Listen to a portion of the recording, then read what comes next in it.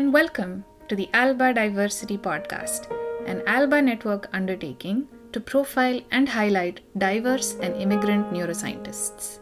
The ALBA network aims to promote equity and diversity in the brain sciences. We talk to neuroscientists across positions, career paths, and backgrounds to better understand their personal journeys. We showcase the grit and determination it takes to overcome hurdles as part of underrepresented or minority groups. We talk about what keeps them going as individuals and as neuroscientists in today's world. Yes, so my name is Merima Šabanović, and I am currently a PhD student at University of Oxford. I'm studying neuroscience. Before we go ahead, can you just say where you are from and like the name of the place, please, the name of the small town? That would be amazing. Okay. And when did you start moving around the world? So I'm originally from Bosnia and Herzegovina. I grew up there until I was about 18. And then after high school, I moved to Abu Dhabi for my undergraduate studies. And I was living in London for a semester. And then now I moved to Oxford for my PhD. But yeah, the little town is called Breza.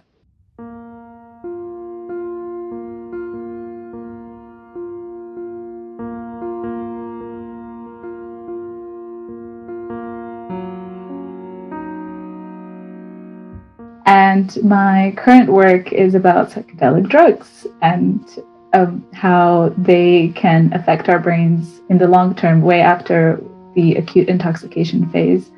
I look at how this might affect cognitive flexibility and just brain structure in general, which would hypothetically help explain the lasting remission that is observed in clinical studies that show that a single psychedelic assisted psychotherapy is effective in treating a wide range of neuropsychiatric disorders from depression, anxiety, and PTSD. And this is in treatment-resistant populations where traditional pharmacotherapies just did not work. So it's quite an exciting field, and it has had its renaissance in the past decade. So I'm very excited to, contribute a little bit.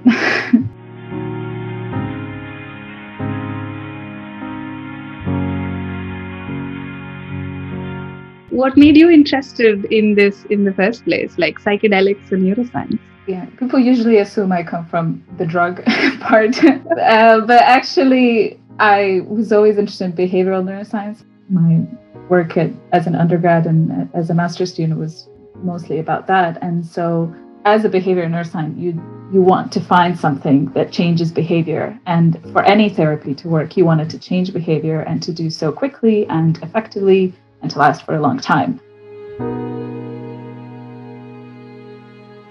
And then all these interesting articles were coming up about psychedelics, and it's very catchy stories, and not just in scientific journals, but just the media in general.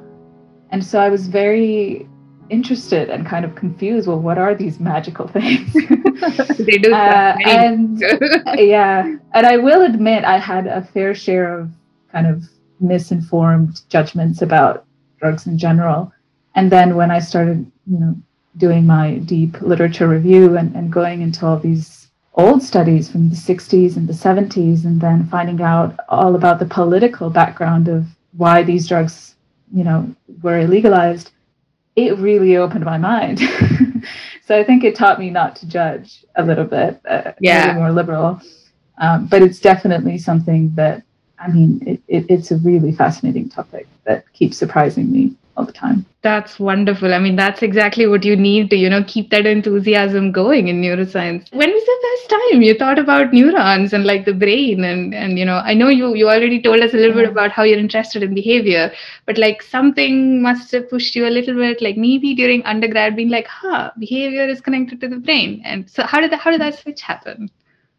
So when I went to undergrad, I thought I was going to do chemistry, but I was aware. So I studied my undergraduate at New York University in Abu Dhabi, and I knew that they had a specialization in brain and cognitive science. But you don't really study brain so much in high school because it's too advanced. Yeah, you're just told this is the brain. It does really complicated things. We can't tell you about that now. So I was aware of the program, but then, I just didn't know what that would even mean. And then kind of within the first few semesters at university, whenever there was a biology class, and I would always have so many questions, and if a student gets frustrated when they ask, well, how does this work? And then the professor is just like, well, actually, we don't know. And there's so much of that in neuroscience. It's ironically easier to ask really specific questions about specific proteins or genes, and we can zoom in now, we have the technology. But when you ask about behavior, and especially complex behavior, or just anything that in the whole brain would require to orchestrate, it's like, we don't really even know how to start answering those questions. And especially currently, neuroscience is very tech-driven, right? If you want a fancy paper in the holy trinity of journals, you need to have everything from you need to have a calcium imaging, you need to have a tooth. You need to have exactly, but you just need to do everything, and it doesn't even matter if it makes sense to do that. It doesn't even matter if it actually answers your question, but as many techniques as you can pile in there. And behavior has kind of moved to being the lower of the neurosciences because it's not glitzy anymore. It's not glitzy work to just sit there and wait for animals to do something if you do animal work.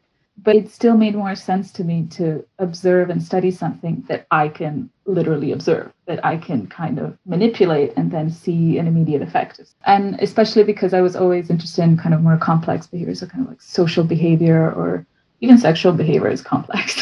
Yeah, depending on the species. And now with mental health therapies, you need to think of a lot of different aspects of behavior in order for your therapy to work. So it just made more sense to me to not go down the microscope route.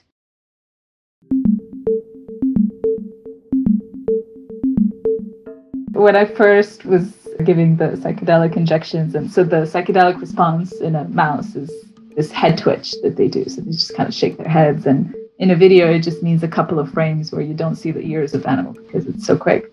But I remember the first time I was giving the injections, and technically I shouldn't be in the room. I should leave the room. But then I just need to see something so that I know it worked. And I saw that little twitch and I was like, oh. But those moments are rare because most of our day-to-day work it's just, let's say it's boring sometimes. It is. Absolutely. And so when those rare moments happen where you're just so excited about something, it is pure joy.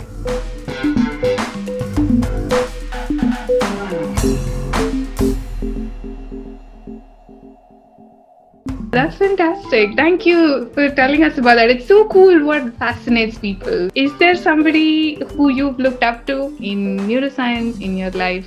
Is there somebody who you think is a role model, mentor, and you've learned a lot from that? I've had great supervisors in my undergraduate. Dipesh Chiduri was one of them, and Justin Blah and Claude Desplan, who were amazing professors and just teachers that kind of inspire you to do work. Not necessarily the work that they're doing, but just they gave me this thinking that, I can do this work. And I think as a student, when you're going into science, it's a very abstract thing of what it is to be a scientist and what is that you do day to day. And so when I first started working in the lab, I had no idea what I was supposed to be doing.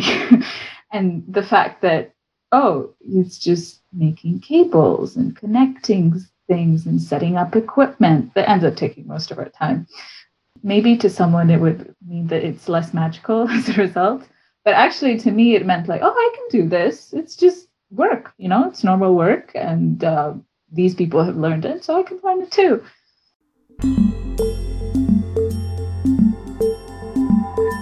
And my postdoc that trained me up in that lab, we had very different personalities. And I may not necessarily agree with his teaching technique every time, but it really worked. So, for example, the first time I was supposed to do surgeries, I was so scared because, the word surgery is very... it's intimidating.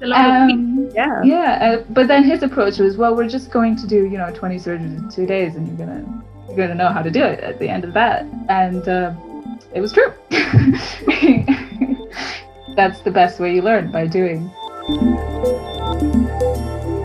I'm not really the type of person to get very impressed by people's names or kind of achievements that, for example, when someone tells, oh, there's this famous person coming to give a seminar, I don't really get that excited. I'm like, okay, but I don't know them, so I'm not just going to be impressed by this name or a bunch of papers that they published because I don't know how they work. I don't know, what they did. Yeah. So what I've admired in people was very much linked to their work ethic and how much effort they put into things and how many, sacrifices they had to make for their work, and not just their work, their life and things like that. And so I find that more valuable than admiring someone's, God-given talent. And definitely more of the effort versus talent. It's not easy to separate the hype from the actual person, right? But I find other things a lot more telling and a lot more applicable to me. Because if you're looking for someone to admire, you want to find qualities that you want to have in yourself. Yeah. And you want them in your vicinity, I feel, right? Like you want to learn from them and you want to see them in action and you want to see if your values align, and that makes perfect sense. So is your postdoc a good mentor? Did they teach you nice things other than surgery? It took me a while, but we did kind of become friends. It was probably like the closest day-to-day science relationship I had. I think in his case, what I admired was the fact that he was living there without his family. He's Chinese. Yeah. And as many of us international students and workers know, you leave people behind. He had a daughter that he hadn't even seen as a baby and things like that. And so I was very happy that he decided to move back to China where he can live with them.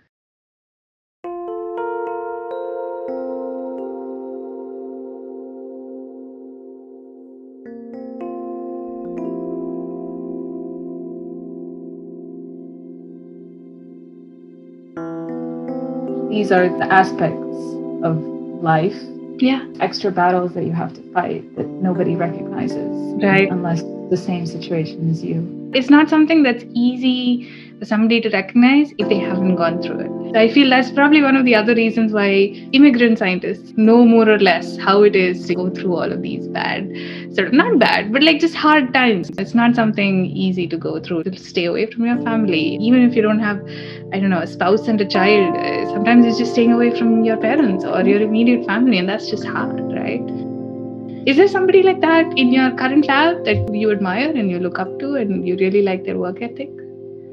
One of my current supervisors is David Bannerman. I really wanted to work with him because he was the kindest person.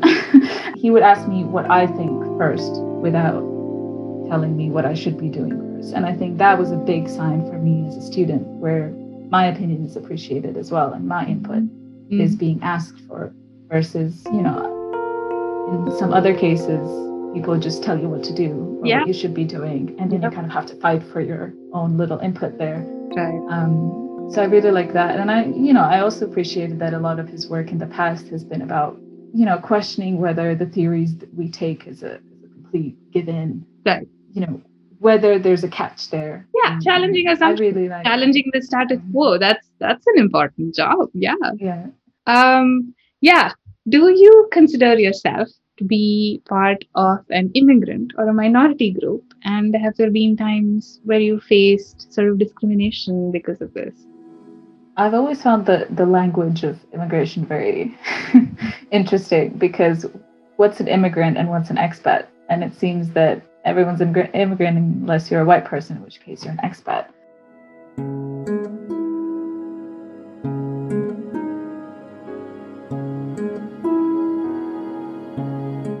And how those different words have a very different set of assumptions linked to them. Okay. I am an immigrant in the sense that I have migrated from my country of origin and now, multiple times, and have worked and lived elsewhere.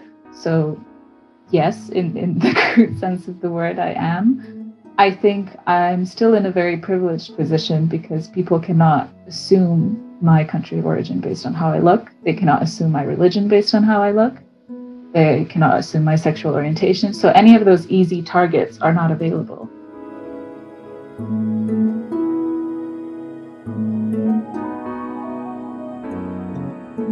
And if anything, if I go into the Western world, I'm being assumed to be one of them.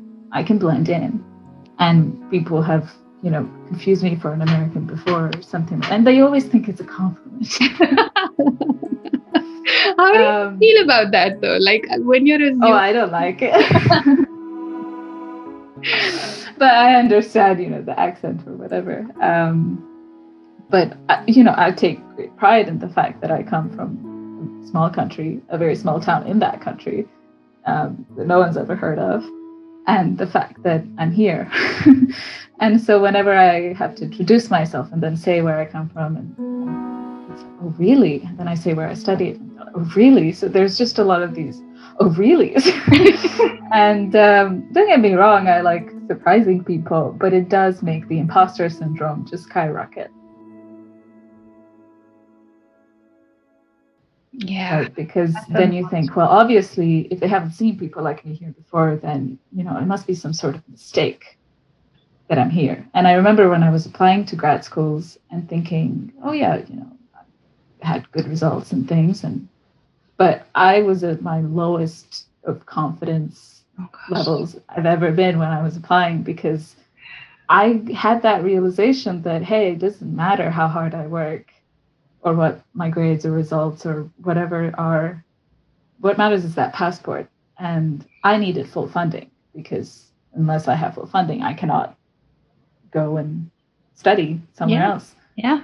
And so I wasn't applying based on, oh, who would I want to work with and where can I do the work I want to do? It was about who can give me money. And nobody likes talking money, it's a dirty word. And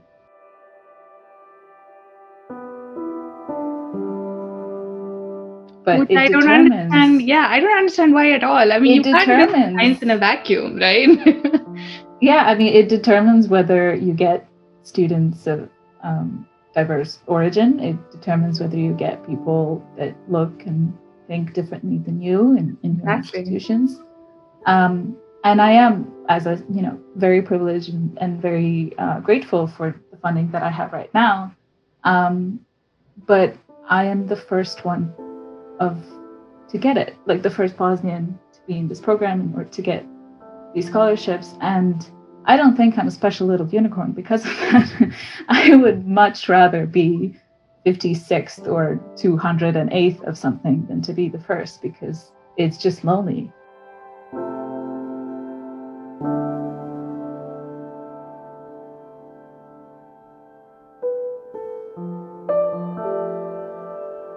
And it makes you wonder, well, how come? It also makes you wonder, well, will there be anyone else? And will this depend on how I do? Because if I'm the first of something that people have seen, I need to be great. Otherwise, they will not bother to invest in anyone else. Yeah, that's a crazy amount of pressure, though. I mean, wow. Exactly. So, now I'm just thinking, I have to speak for all of the Bosnians.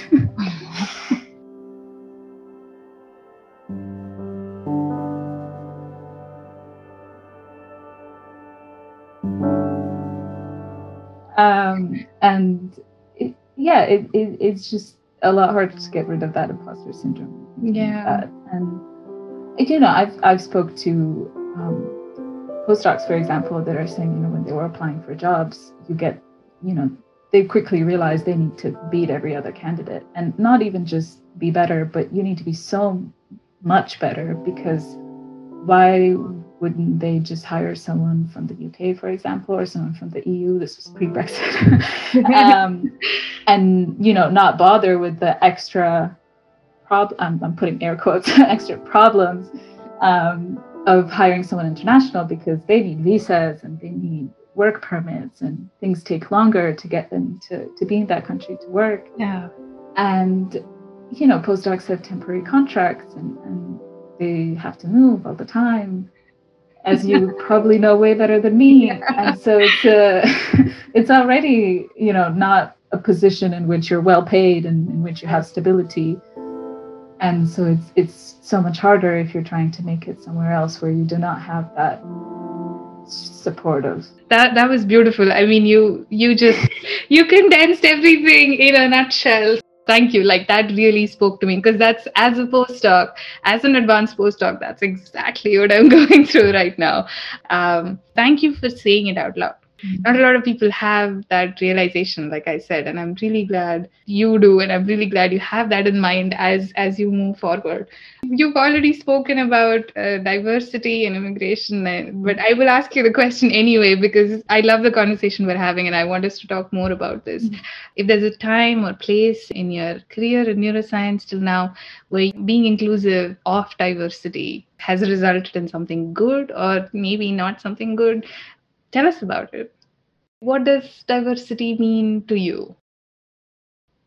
So at NYU Abu Dhabi, it was a new institution when I was applying. It was only the first graduating class was graduating at that point. And with every new institution that has the generous funding that institution had, comes this great liberty to reinvent yourself. And part of that reinvention for them was to attract students from all over the world. And the way that you attract students from all over the world is to give them full funding. And I mean full funding. Yeah. And so, I was one of the students that thought of that university as the promised land, and it definitely, definitely wanted to get in because it offered all these things. Yeah. And so in our class of about, 200, we had students from more than 70 countries.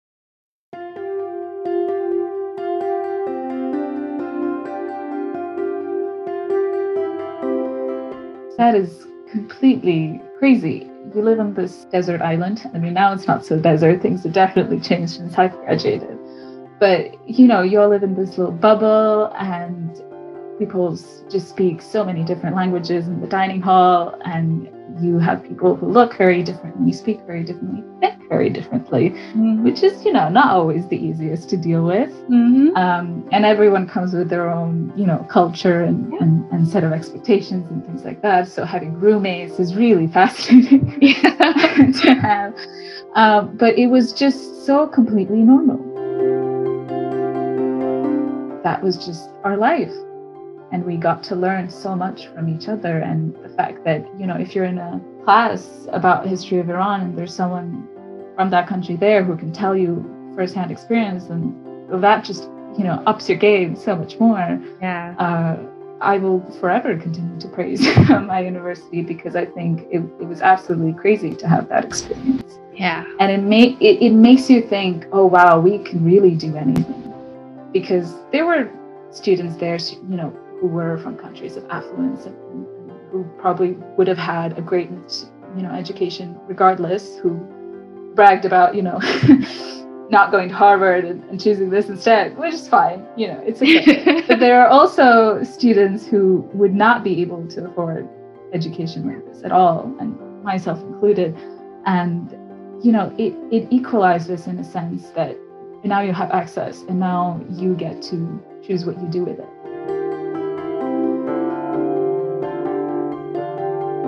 Of course, when we were all graduating, the real world started creeping back in, and students would apply to jobs, but then they would be like, oh, where are you from? Oh, we cannot really pay for your visa. So, yeah, things stopped being equal at that point. Right. So it really was a little bubble, but I think I still witnessed just how much one can learn and grow and do, that it makes no sense, that where you come from kind of limits how much you can learn if you choose to do so. Yeah. So I've definitely witnessed how diversity helps and how it just enriches your life and your education and everything. NYU Abu Dhabi gave you a lot more than just a full ride scholarship. I mean, they gave you the chance to learn from so many people and use that learning and like carry it forward with you all your life. I mean, here you are, so many years later, still talking to me about your time in Abu Dhabi. Yeah. Things are definitely changing now, and it's no longer that new institution. So, Right. If you want more students, then the funding you can offer becomes more limited. And so, who's to say that in a few decades it might, not turn out to be just the same old university like everybody else. But Right. I was very happy to be there at that magical time.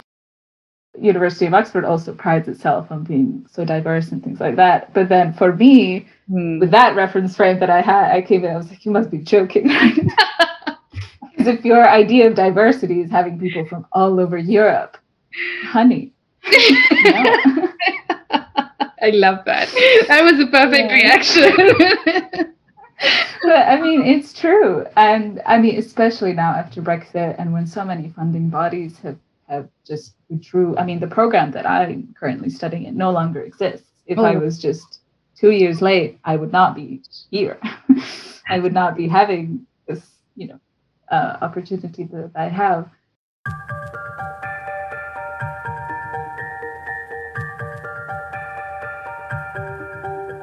And so we all know what happens is that if they're given an option of picking one UK student or, two UK students or one international student, then of course they're going to, pick the two.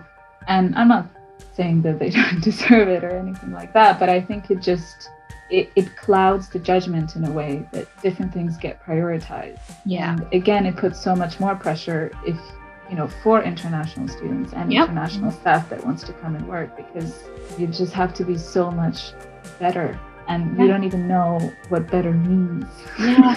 Like you don't know what you're competing against, so you can't target and improve things. Diversity has become an overwhelming catchphrase, and I see a lot of performative diversity in institutional emails and PR marketing or whatever. We don't need universities to tell us that, we love diverse students, we want diverse students. You know what diverse students need? They need funding. They need health insurance. They need relocation costs. They need living costs. They need support for, making the transition of changing your whole life, of losing your identity, losing your language. Yeah. And so, we don't need the love. We need actual practical things. We need some concrete solutions that we can Exactly.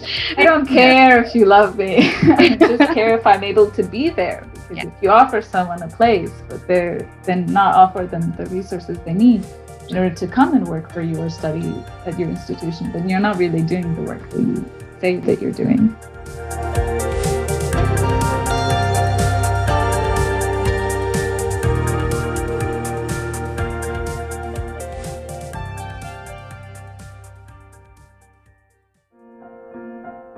Thank you for listening to this episode of the ALBA Diversity Podcast.